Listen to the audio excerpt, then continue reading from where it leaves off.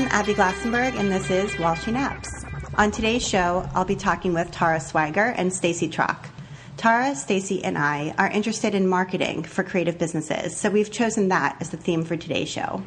We'll be sharing some favorite tools, tips, and best practices for small businesses to use to get the word out about their products and to engage with their customers.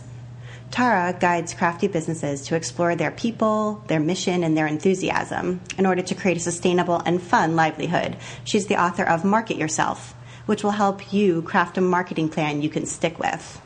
She holds digital and in-person workshops for artists, makers, and writers, and leads a starship full of business explorers.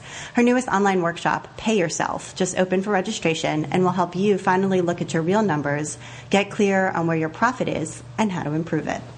Stacey Trock is my frequent guest on the show. She designs crochet patterns for adorable and huggable stuffed animals.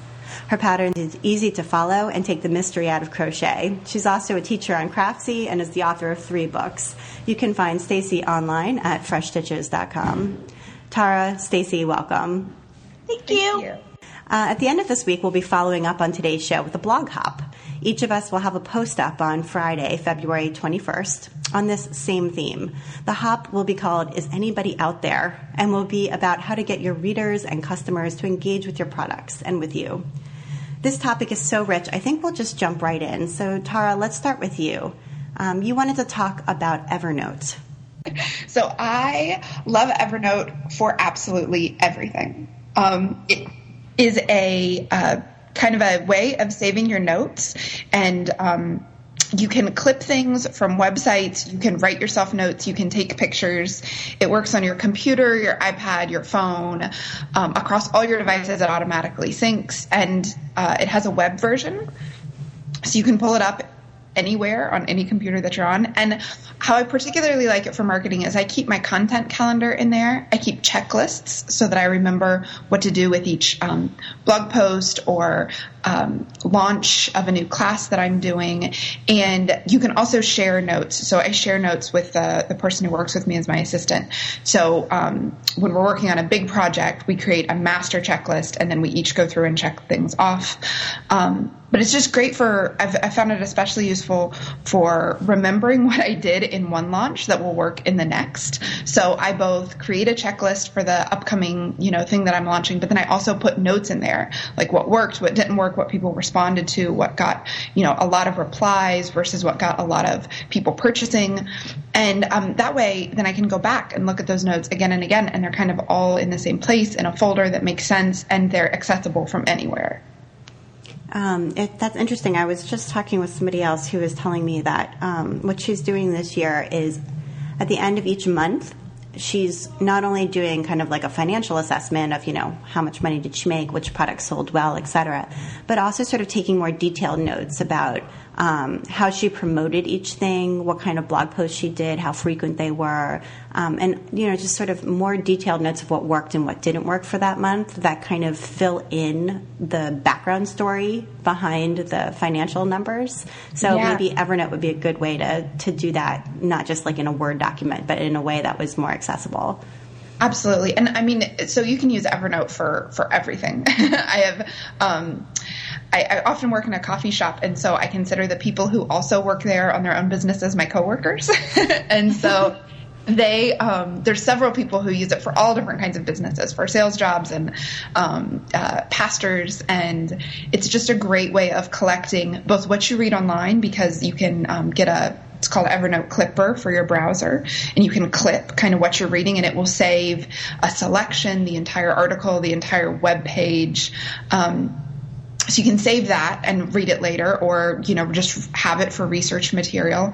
And then you can also save all of your own notes.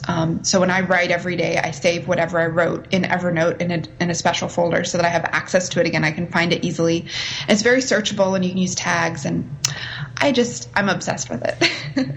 Do you compose blog posts and things like that? Like, is it a word processor as well?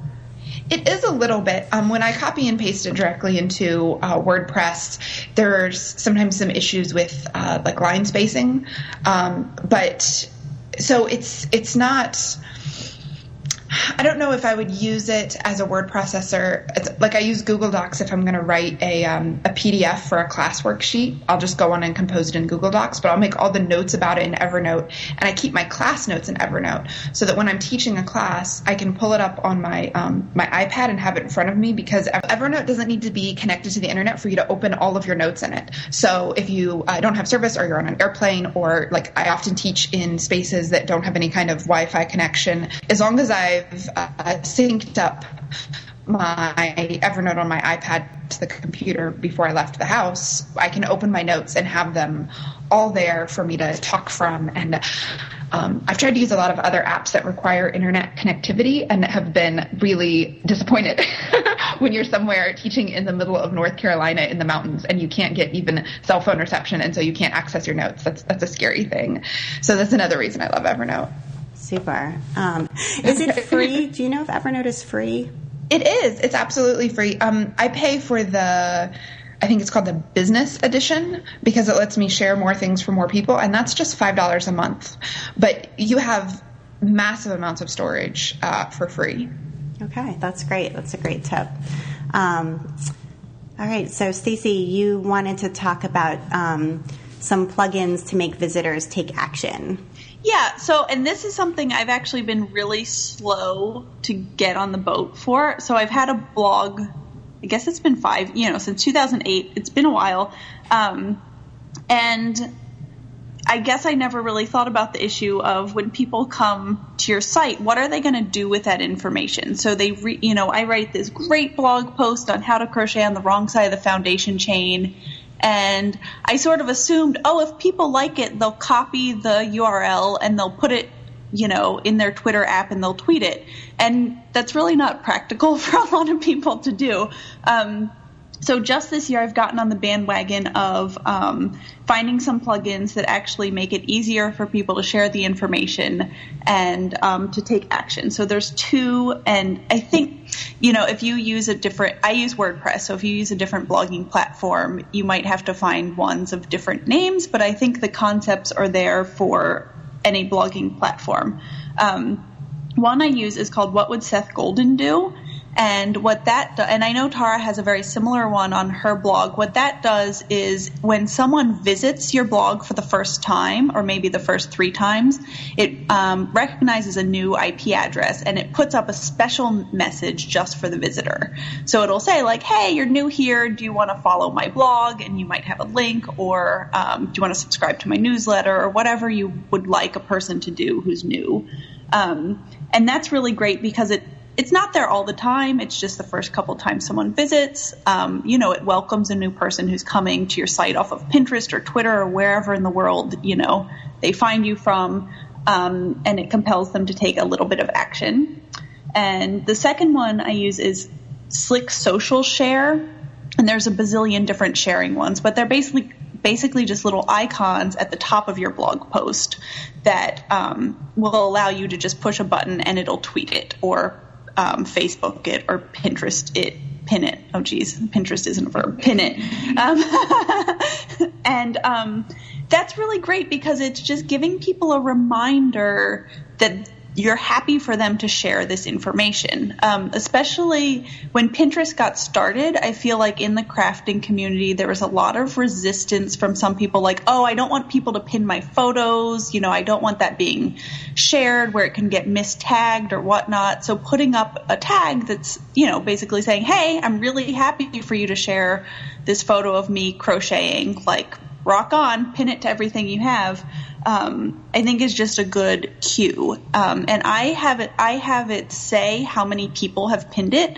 So I'm starting to get some blog posts that are in the thousands, or, it's been shared on Facebook dozens of times. And I think there's also a aspect of, it's like seeding the tip jar. You put $1 in because if you've seen that other people have done it before, you're more likely to share it as well. So I think that's a good aspect to it as well. Yeah, I've seen people have, on their newsletter sign up, you can customize it so that it says, join the, 3,000 other people who've already signed up for this newsletter, and that's a really effective way to get more people to sign up for your newsletter because, they feel like they're missing out or they want to be part of the club. Yeah, I have that too. We're probably not going to, I think we're probably going to talk about newsletters in the blog hop, but since you mentioned it, I actually go the oddball route of I prefer people to sign up to my blog posts in their email box instead of a newsletter. But my sign up for people to get emails of my blog posts number is posted, and it's like 1,500 or whatever. And the bigger the number gets, the bigger it keeps getting because people see, oh my gosh, there's already more than 1,000 people. That must be a good idea. Right. I think those numbers are really effective. We are going to talk about newsletters, so I think that's a big topic. So I wanted to talk a little bit about just a few little tips for email, about sort of how to structure an email and some email do's and don'ts. So if you ever get an email from me, especially if it's the first time you've emailed me, you just bought something or you have a question for me and you just wanted to email me to tell me something, I almost always sign my email Keep in Touch. So I'll write the email back to you and then I'll sign it Keep in Touch, Abby. And, I started doing it maybe 6 months ago, and people keep in touch. I feel like if you tell them keep in touch, they feel like there's an open invitation to email you again. So, they bought the pattern today and a month from now they've finished, sewing the stuffed animal, and then they'll email me again and say, hey, I'm keeping in touch. Let me show you a picture of what I made. And then, that gives me another chance to talk with them again and to post their picture on my Facebook page, and maybe they'll buy another pattern or, just comment on a blog post, and they kind of become part of the community. And I feel like it really leaves that door open of being approachable. I'd love to hear from you again, So that's one tip for me. So I'm sure if you email me now, you'll get my Keep in Touch. I also think that I've been trying to not end my emails with let me know. So it's really easy, you write a whole email to somebody, maybe a pitch email, hey, I'd like to guest post on your blog, or I have an idea, we could work together, and then you write this whole great thing, and then at the end you say, okay, well, let me know, and then you say, your name. Well, let me know is sort of this, I don't know, it's kind of passive-aggressive to me, or it just doesn't strike me as an active way to end what otherwise is a really sharp email. So I've been trying to force myself to not say let me know, and then to instead say, so let's choose a date. Would you rather February 21st or 22nd, and kind of end it with an active thing, or end it in a way that Tara actually emailed me a while ago, and I loved the way that she ended her email to me, which was just hit reply and. Do you remember that, Tara? I do that in all my emails. So I also do that in my, we're going to talk about email newsletters, but when I send out a mass email to a bunch of people, whether it's a newsletter or something else, I often say that because I'm surprised by what you're telling the person the exact action that they could take next. And I think that that's helpful because often I read an email that has no clear ask. And I wonder, so what do you want me to do? What is the next step for whatever you're asking me? Totally. So I've been using just hit reply, and I do feel like it can be bossy if you use it too much or in the wrong context or with the wrong person. But I had somebody recently guest post on my blog, and she wrote this really nice guest post and sent it to me. But there were still a few lingering questions about her, what she was saying that I wanted to make sure we included in the guest post. So I said, this is terrific. Thank you so much. And could you just hit reply and tell me X, Y, and Z? And you know what? She totally did. Within 20 minutes, she emailed me back and was like, oh, sure. And she filled in those gaps and made the post a little bit better. So I'm big on my new, and sort of just, instead of let me know, I now have just hit reply. So those are my two. Sorry, go ahead. I think for the second thing you said was really good. So just hit reply, is forceful in a certain way, but I think the could you reply with blah, blah, blah is still a really polite, actionable thing to do. Right. If someone, if it's maybe, not quite, at that level yet or whatever, could you reply with blah, blah, blah, or it'd really help me out if you sent me blah, blah, there's ways of toning it down that would work for all occasions. Right. Exactly. And are a little bit more active. And I like, as Tara said, like it's an ask, and you need to have some sort of ask in there. So, okay, those are my email tips. So, okay, now, Tara, on your list was newsletters. So let's dig into newsletters. So the thing I want to first clarify is when I say newsletters, I don't actually mean, newsletters in the sense of and here's a roundup of everything that happened this month, which is kind of the Christmas newsletter way of approaching it. And I know that when the ability to send email newsletters first started, that's what a lot of people did. But so what I'm talking about is actually an email list that's managed with email software. So you're not trying to keep a list of all of your customers or people who want to sign up to get notified of things. So you use email software to keep up with the list, and they can add themselves automatically and they can remove themselves automatically. And then you send them what they want to be sent. And so, the first step is to clarify in your ask in your sign up form what it is you're going to be sending them, because then the people who sign up for that truly want to receive that information, and then you send them what they want to receive. So like Stacey mentioned, subscribing to her blog posts, and in my sign up form on my website, you can actually choose one or the other or both. So I prefer also for people to get the blog posts in email versus an RSS reader. And so you can choose when you sign up, do you want the daily blog posts or do you want the weekly lessons? Or some people choose both.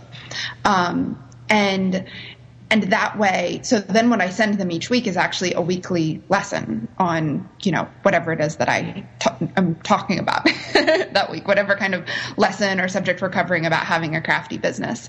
And so what a lot of my clients do who have Etsy shops is that they send, sign up if you'd like a notification with the newest things that I've added to my shop. And so they send that, with pictures and really gorgeous descriptions and pictures in the email. Other people do a great job by sending,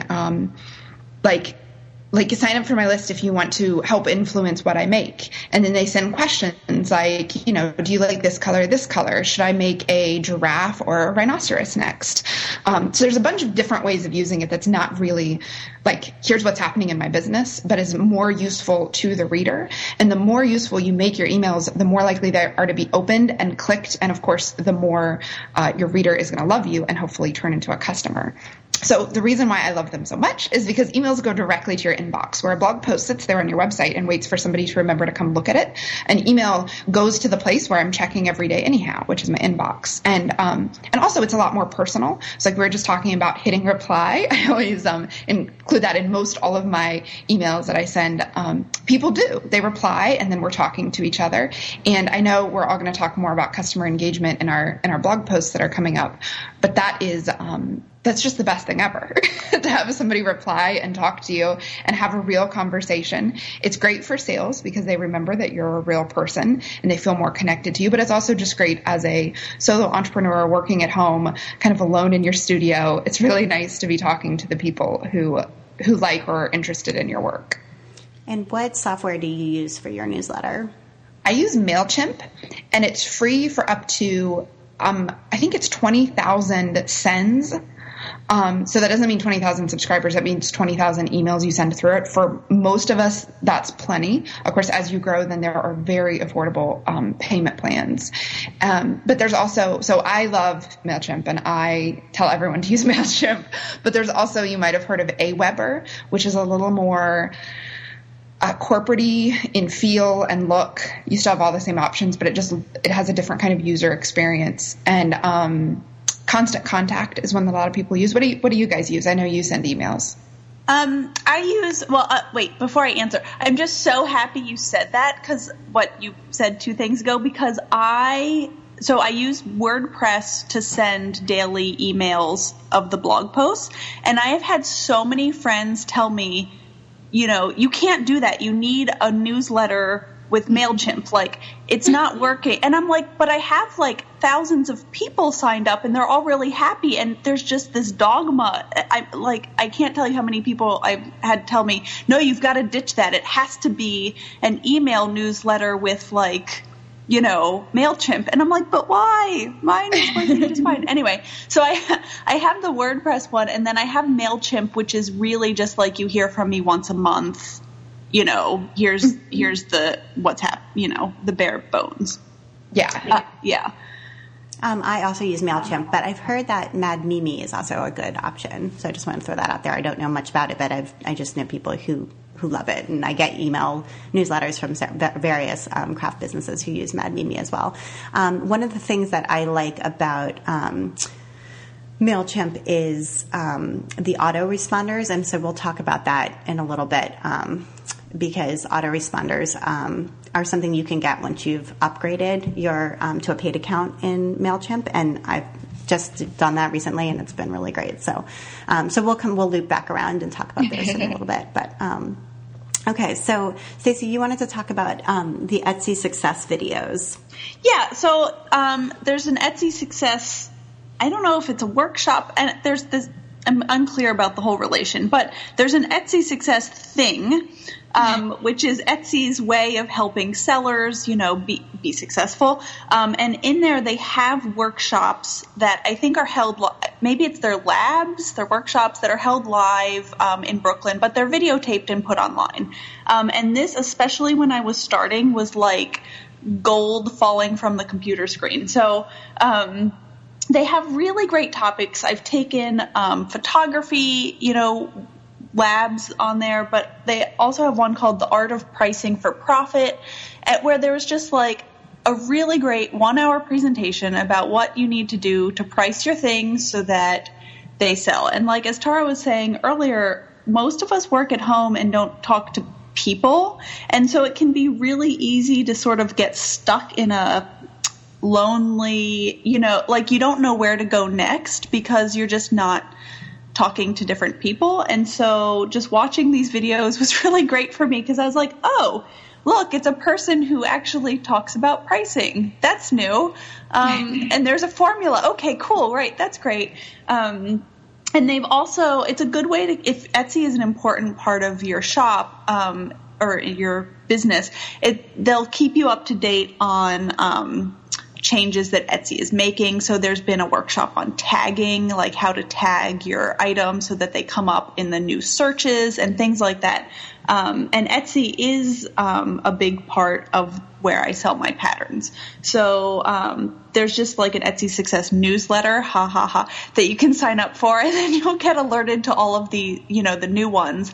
And then you can search the archives for some of the videos that have been done. And it's just a really great resource. If you sit and once a week you either read through or watch a video, you'll be better off that way than you were before. So it doesn't have to be something where you sit and like do the whole thing in one day. You can kind of dip in. Okay, so that's a great resource. I wanted to just add one more thing about emails, which is having an email signature. So one of the things I've realized is that you never know who is interested in what it is that you do, especially if you run a business that's essentially based on a luxury good, like you make artwork or you make clothing, or if your business is based on a hobby. So, Stacey and I design patterns to make stuffed animals. Well, it's definitely, for most people, a hobby. And so you just don't know who's interested in those things. It might be your child's teacher, the doctor, random people who, you might be sending emails to. Maybe most of them aren't interested, but a few of them are, and you wouldn't guess it. So I think it's a good practice to just have at the bottom of your email an automated signature that comes up that just has, maybe your blog, your Etsy shop, maybe a little tagline first to say like what it is that you do. Like I design sewing patterns for cute stuffed animals. Come check them out. And then you have your blog, your Etsy shop, maybe another online shop. If you're really active on Twitter or you're really active on Instagram, wherever you might be, where people can kind of get a sense of what you're making and what you're doing online. I've been shocked when I email people and I don't even remember that the signature is there. I just like send off an email. And then I get emails back from the most random people. Like my daughter is just getting evaluated for speech therapy, and her speech therapist, is now interested in buying some patterns. So, I think that it's just a good practice to have an email signature. Do you guys both have, I know Stacey that you have an email signature. Okay, so I have a story about the email signature. So I always have it at the bottom like Abby does, and I forget about it. And I made a coffee table, and I bought these hairpin legs from Etsy, but I bought the wrong size. So I sold, I was selling the wrong ones on Craigslist. And so this guy comes over to buy them, and he was like, my wife saw what you did, in your email signature, and she wants to buy one. And I thought, this was the classic case of like, oh, sorry, I don't really sell the animals, they're just the patterns. And he's like, yeah, I know. I want a squid pattern and a whatever. My wife crochets all the time. And it was great. And so, yeah, stuff like that really happens. It does. And you never know where those customers are going to be locally, or, just whoever you might be interacting with. So if you don't have an email signature set up, they're usually something automated you can do within your email program. And, it doesn't have to be anything fancy, but you should have some, hyperlinks so that people can click straight from your email, and it will open up the webpage, and they'll be able to take a look around and see what it is you do. So, and I think one thing that's interesting is someone you have a personal connection with ends up being such, I don't want to say a better customer, but they're so much more engaged with you and you with them because you've met them or you've interacted with them. So I have a ton of signups for my kit club from Pennsylvania, and mostly the Pittsburgh area. And that's because I have done the Pittsburgh Knit and Crochet Festival, and I've met these people in person, and we remember each other. And so it really, you stick much more when you have this connection. Yeah. And I think that gets really at the heart of what we're talking about this week, which is sort of the personal connection that you make, whether it's, through listening to somebody's podcast, meeting them in person, going to one of their workshops, taking an online workshop, but, or even just signing an email with Keep in Touch. But having that sort of personalized connection really makes people faithful and more interested, more loyal, and it gives like a human side to your business. So, it can be pretty powerful. Okay, so we're back up to you, Tara, and now we can talk about autoresponders. So this is part of what I love about, maintaining an email list and having a way to email them with newsletter software is that, well, let's back up. When most people hear about autoresponders, they think about those out-of-office messages that you get when you email someone who's set up. Those are also called autoresponders to say, I'm really swamped with email. I won't be getting to you for a few days or something like that.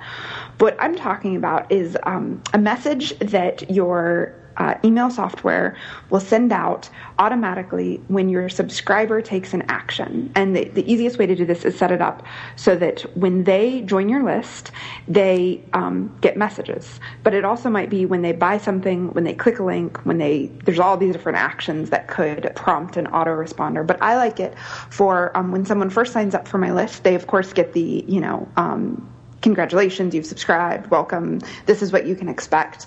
But then 2 days later, they get, I do a How to Explore mini course. So I think it's 4 lessons, and it really introduces you to the kind of world of the kind of thing I talk about. Because I help creative businesses explore their own business, it helps if we all start on the same page. So, what do I mean by explore, and what does that look like, and how much fun it can be? And it really introduces you to a lot of the metaphors I use and my personality. And if by the end of the mini course you're like, ugh, this girl drives me crazy, then you can just unsubscribe and you're not going to keep getting a weekly email from me. But if on the other hand you're like, this is hilarious and fantastic, then you're that much more likely to open up the later emails that I send you that are the weekly lessons or telling you about a new class.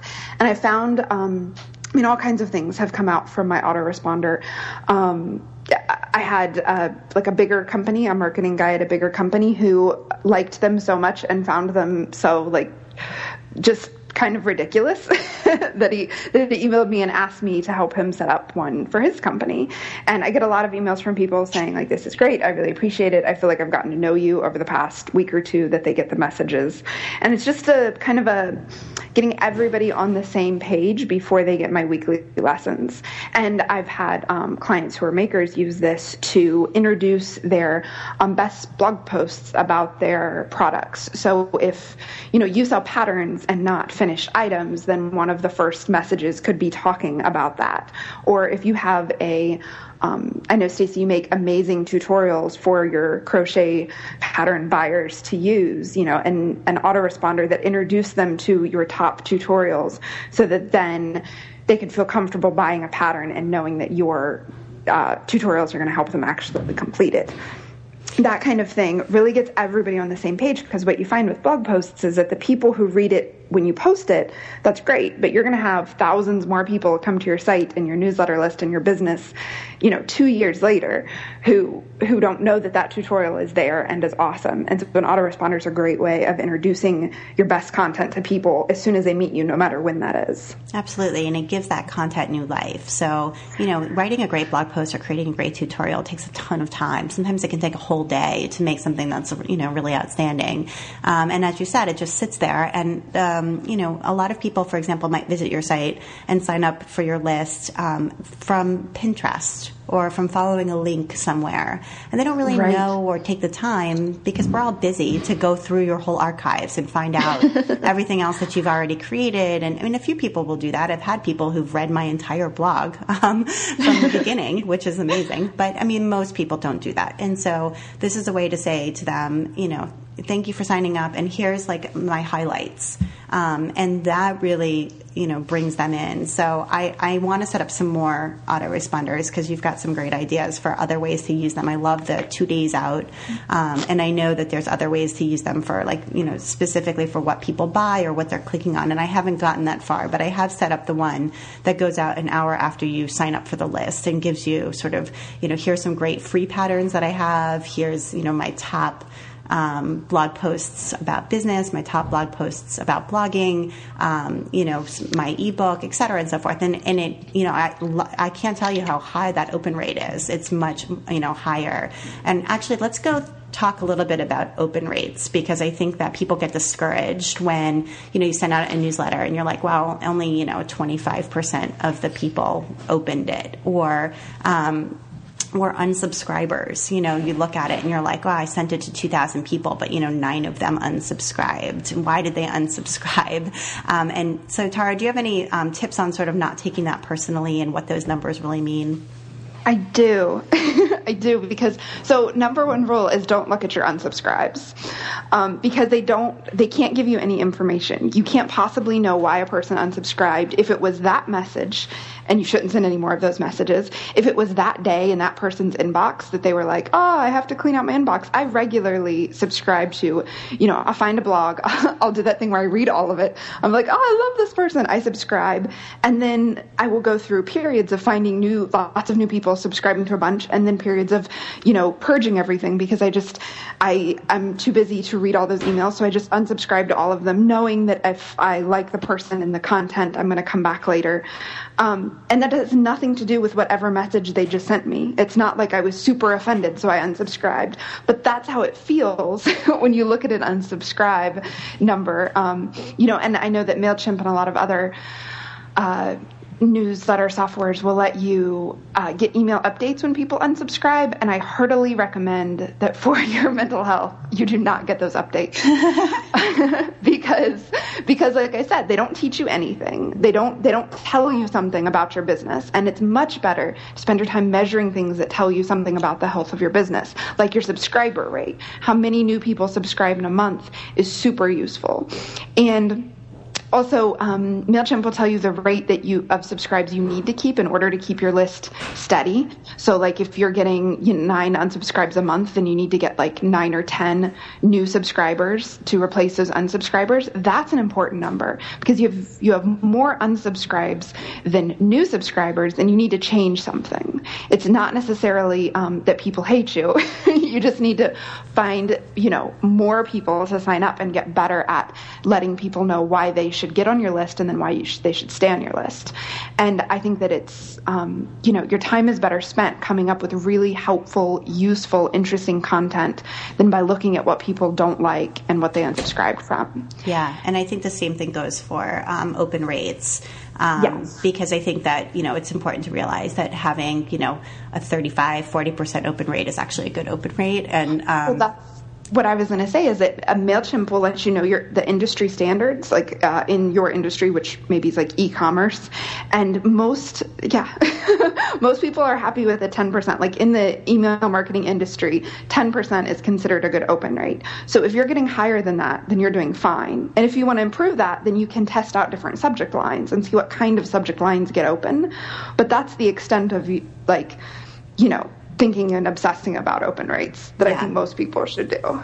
I think not obsessing about the negative and working on creating interesting and useful content is really good for everybody, for everybody's mental health and everybody's business. So, before we bump off this topic, sure. Can I just say something back to the autoresponder thing? I'm the kind of person, I really don't like paying for things monthly. Like I try to keep my business costs as low as possible until I absolutely can't function anymore. And so I have yet to upgrade to the MailChimp paid thing. And I also, and since I'm keeping my subscribers on WordPress, I don't have the number that requires me to bump up. So when someone makes an Etsy purchase from me, I have an email template and I just copy and paste their email address and send it out. So it's not automatic, I guess. It takes me like a couple minutes a day. I go through all my Etsy purchases and do it, but it has all of the same content that you guys were talking about, like, hey, here's how to get started. Here's how you follow me on Twitter and whatnot. And I think it's a really good option for people who aren't ready to take the plunge to a MailChimp monthly expense, because I know for sure when I was getting started, paying $20 a month was sort of like, half of my business. So absolutely. I mean, affordable, means different things to different people. So an email template, and almost every email system has a way of making a template that you can pop some photos into and stuff, is a really good way to create your own autoresponder. Well, and to that, like I also do that. I send out, friendly thank you emails to purchases. So even, the autoresponder in MailChimp is really just to the people who have subscribed. So absolutely, like having it automated is no excuse to not still send out, proper thank you emails to all the customers. And you're right, that's a great free option. And I do the same thing. And one of the further positive things I've realized about sending a thank you email for every Etsy customer is then they know who to contact if they have a problem. So when they get the pattern, if it's for a lot of people, it's their first Etsy purchase. They get the pattern and they don't know where it is. They don't understand how to open it. Maybe they don't have Adobe Reader installed, so they can't open a PDF. All kinds of little things. Or they have a question, just they're sewing along and step 5 is confusing. Instead of going onto Etsy or into PayPal and filing a complaint or leaving negative feedback, they can say, oh yeah, she sent me an email. I'll just hit reply and ask her. And so it takes it away from Etsy, it takes it to you. And that gives you that sort of opportunity to interact with the customer one-on-one. Yeah. Okay. Can I also clarify something about autoresponders? Because I realized I didn't say this earlier. I kind of hinted at it. And what I'm really... what I'm obsessed with with autoresponders is not just the one message, but an actual course of multiple messages. And you guys are both so great at creating educational content. Like, I would love to get an autoresponder from you that walked me from one tutorial to the next, so that I could increase my skills. Like, if I sign up, because you already have created all those tutorials, you know what I mean? Right. And autoresponders allow you to time the release of it. So I get one after 2 days, and then one after 3 days, and one after 4 days. And then I'm kind of, and maybe every day is a little much for some people, depending on a bunch of other things in your business, but or even maybe once a week. And when I used to sell a how to knit kit, I did this, like, you could sign up and automatically you could sign up to be notified when the How to Knit kit was going to be available, but then I would walk you through the steps of the things you needed to know before you learned how to knit, like what do different needle sizes mean, and what kind of material do you want for the needles. And so you'd get a lesson each week, kind of all the pre-stuff, and then the How to Knit kit would actually teach you how to knit and include the yarn and the needles so you didn't have to worry about buying it yourself. So there's a bunch of different uses for spacing out your content and delivering them to people to educate them up to where they need to be to buy your product. That is so great. I am totally going to set that as a long-term goal for this year. That for the data responders. I just think it's such an amazing tool, and if I'm already paying MailChimp now $30 a month, I might as well dig in deep and really make a good, make good use of it. So. All right, so Stacey, let's hop over to you and talk about managing your social profiles. You mentioned TweetDeck and Buffer. Yeah, so I know we've already talked about Buffer. And so there's two problems in the world. So one, in the whole world, there's only two. No, in the world of tweeting. So one problem, and I know Abby also has this problem. I don't know much about Tara's life, but my bet is she has a similar problem. You wake up in the morning and you have all these things to do when you're running a business. So I spend an hour checking email. I actually do have to make some things. I have to order supplies. I do a bunch of stuff, and there's a time in my day when I do my blog reading and my I found interesting things. But if you tweet all of them or Facebook post all of them at once, people get really annoyed to read 60 blog post links from you in Twitter all at 7:45 a.m. And then the second problem that comes along with that is when you're actually working, you're not tweeting, and so then you're quiet as a mouse for 12 hours. So scheduling tweets and other social media profiles, both TweetDeck and Buffer do this in different ways. So TweetDeck allows you to pick a time, and Buffer allows you to just say you want to tweet them, and Buffer picks the time that works best. And so when you find all these great articles that you want to share, you can just put them in a Buffer or a TweetDeck and then share them at times that are more appropriate for when people actually want to look at them. Which is really great. As far as I can tell, and someone can correct me if I'm wrong, there are different frequencies that people will tolerate. Twitter, people are more than happy for 5 posts an hour to happen. Facebook, more than 1 to 2 a day is excessive.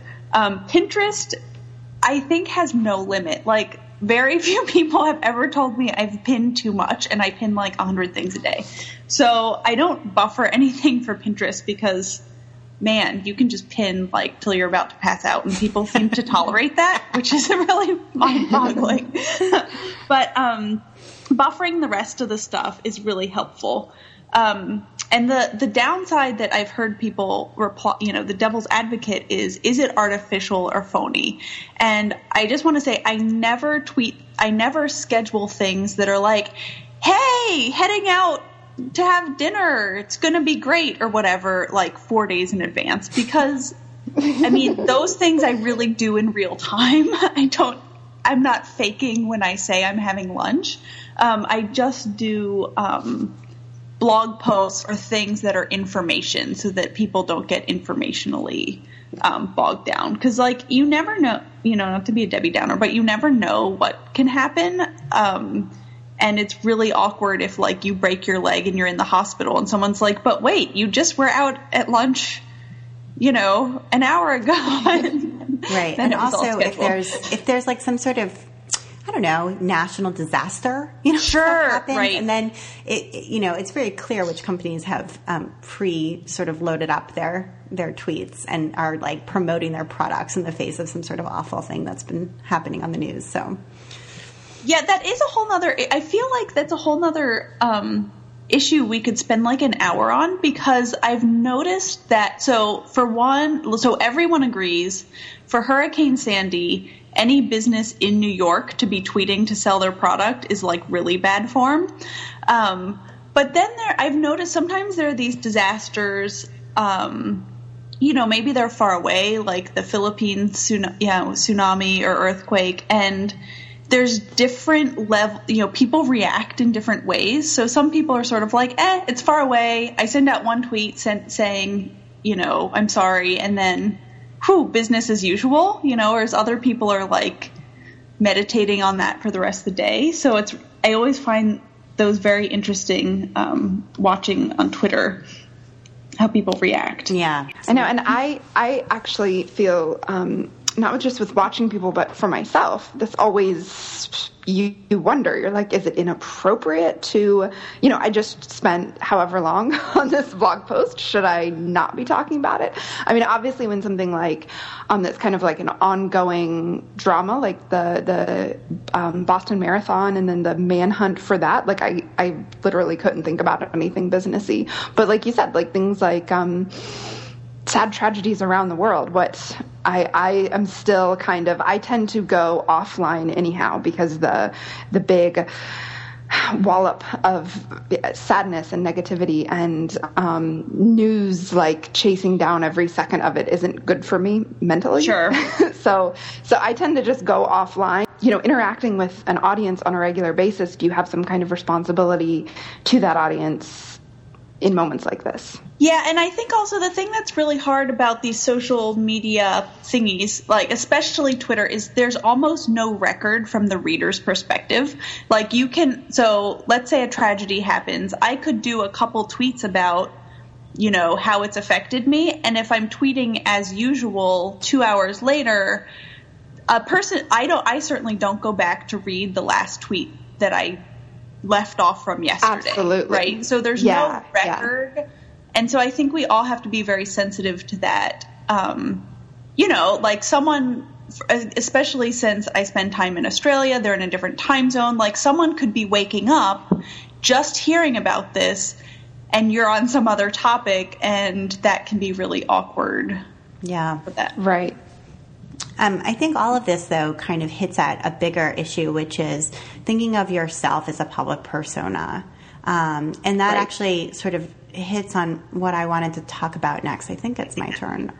Yeah, it is. Okay. Which is about being polite and responsive, even when other people aren't. The people who are, emailing you, for example, aren't being polite to you. And really this is really gets at sort of removing yourself from the personal. When you run a business, there are people who have ideas for you. And some of those ideas aren't really appropriate for you. Sometimes they express them very strongly.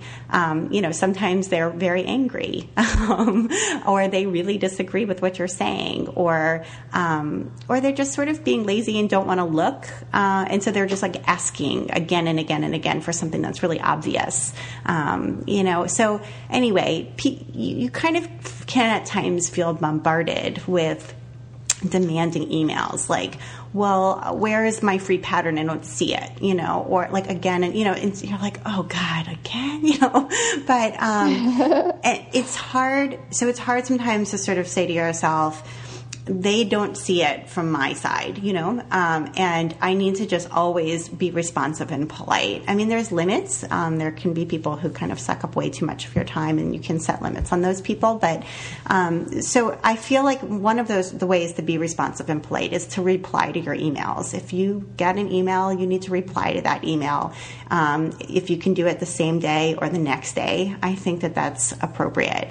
If you can't reply to the emails that you're getting, then you need to make a change, in my opinion. I feel like either you need to hire some help or you need to reorganize your day. If you cannot respond to the emails that you're getting from people in a sort of timely way, then and you don't have to write a lengthy something, but just to say, thank you so much, I got your email, I'm so glad you like my blog, and keep in touch. It doesn't have to be that much longer than that, but you need to at least say something. And the same thing goes with blog comments. When people ask you questions or comment on your blog, you might not respond that same day, but the next day, to get back to that person and say, thank you so much. Here's what you're looking for. Here's the link you're looking for, or that's a really interesting perspective. Thank you for sharing it. And then when people are angry, to be polite and to respond to them. Thank you for your feedback. I hadn't thought of it that way. I'll take it into consideration. So being polite and being responsive, I think, are just two really important things to keep in mind, and to not take things personally. You have to have a very thick skin, I think, in all kinds of business. I mean, I used to teach in the inner city, and let me tell you, I had to develop a really thick skin then.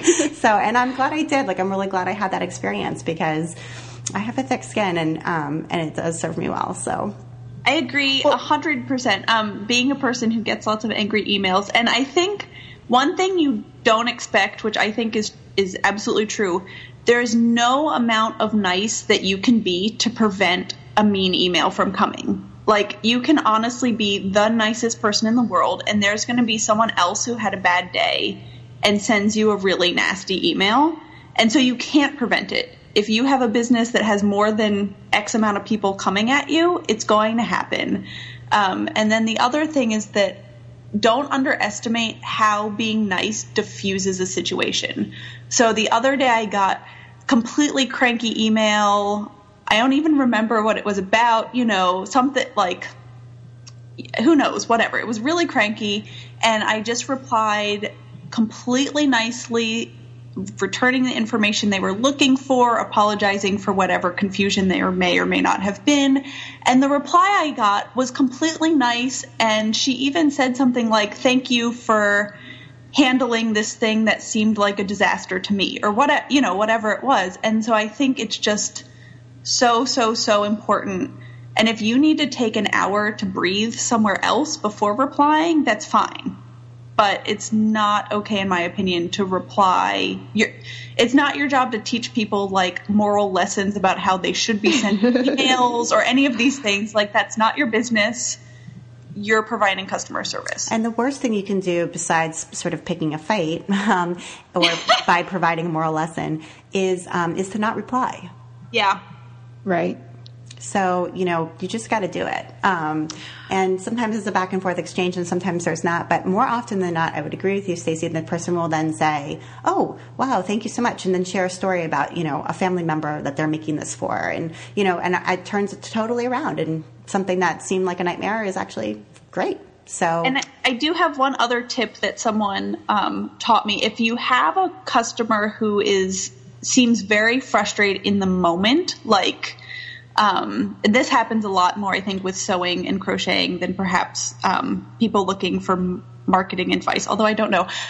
If it's very obviously something like they've missed a stitch and they're having a massive freak out, it's okay to wait a couple hours, because a lot of times people sort those issues out on their own. Like, I can't tell you how many times, I've gone to bed because I do sleep, and I wake up the next morning and I have massive freak out email. And then 1 hour later, okay, never mind. I Googled and I found the tutorial and I fixed it. Uh-huh. And so I don't consider it an important part of my business to reply within the hour, because I don't think that's providing any better service. And it does end up saving me a lot of time for issues that people sort of deal with within the half hour on their own. One of my goals is to get people to ask me in the way that will get them the best help. And I haven't figured out how to do this yet. But for example, like tweeting me, asking where your package is actually really a poor way for me to help you, because I read tweets on my iPad. Well, I don't have an iPad, on my tablet, and shipping information's on my computer. You know what I mean? So I've been trying to train my customers to email me if it's something that needs like a really substantive response. Can I make a suggestion there? Yeah. Because this is one of my favorite topics is training people how to treat you. And so you could put on your contact page the best way, and maybe you have this already and people just don't look there, but the best way to ask you about, do you have this question? And then you can also include frequently asked questions like, where's my package? Well, you can go here and here to see where your package is, because I don't know. I mean, for me, when I ship things, PayPal will send them an email that says it's been shipped, and then it has the tracking number, and so they can track it themselves. And so I'm a big fan of like putting that information kind of, and if people aren't going to your contact page, you could put something in your sidebar or across the top of your page, like have a question, and then your contact page could, answer all their questions before it actually lets them send you a note. And you could even, then say that on Twitter, like, actually the best way is you go here and you'll find your answer. And, so that's one way. The other thing I was going to say about this whole like responding with calmness and kindness is I have a kind of a motto that me and my assistant use when she first started. I was like, this above all else is the message of my business, and that is assume the best. Always, always. If I've written something that seems snippy, if I read something that seems snippy from her or anyone else who's emailing me, assume the best. Assume that there actually wasn't, unless they say, I am so angry, assume that they're not sending it in anger. And instead frustration or just confusion, because oftentimes when we are like, what's happening? I'm so confused. We come across an email as angry when it's really just confusion.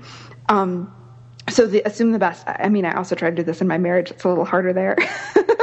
But in general, like communicating online, I always, and if I get upset about something somebody's written, I like go back and breathe deeply and think like, assume the best of this person. Assume that they are simply in a hard place. And so this is why I got this, as opposed to assuming that everyone, which this is what I experience a lot. I have many clients who've been like, people are stupid and people are awful and they just don't get it. And so they send me these messages and it makes me crazy. I'm like, well, that's one way you could look at it, but then you're always going to see that. And another way is to just assume that the people are frustrated and need help and that this is your role to help them here, as opposed to assuming that they're like stupid and dull and angry and an awful person. Yeah, I think that's really good advice because tone can be really hard to read in an email. Like you said, all these things, frustration, confusion, a kid with the flu who just puked on you, like all these things come out sounding like I hate you as a business owner, and they're just not saying that. Or even if they're typing on their phone, when you're typing on your phone, sometimes people just don't put in a subject line and there's no, dear whoever. It's just like a one sentence misspelled, and, right? But you just have to think, okay, well, maybe they're, in transit somewhere and I love that idea of assume the best. And I think actually maybe we'll end on that. Thank you. All right. Bye, guys. Bye. Bye. Bye. You've been listening to Washing Apps. The podcast airs on the first and third Monday of each month. My guests today were Tara Swiger and Stacey Trock. Catch up with Tara on her site, taraswiger.com, and with Stacey at freshstitches.com. And if you have something to say about the show or want some direct links to what we talked about today, you can find it all on my blog, washingapps.com. Thank you.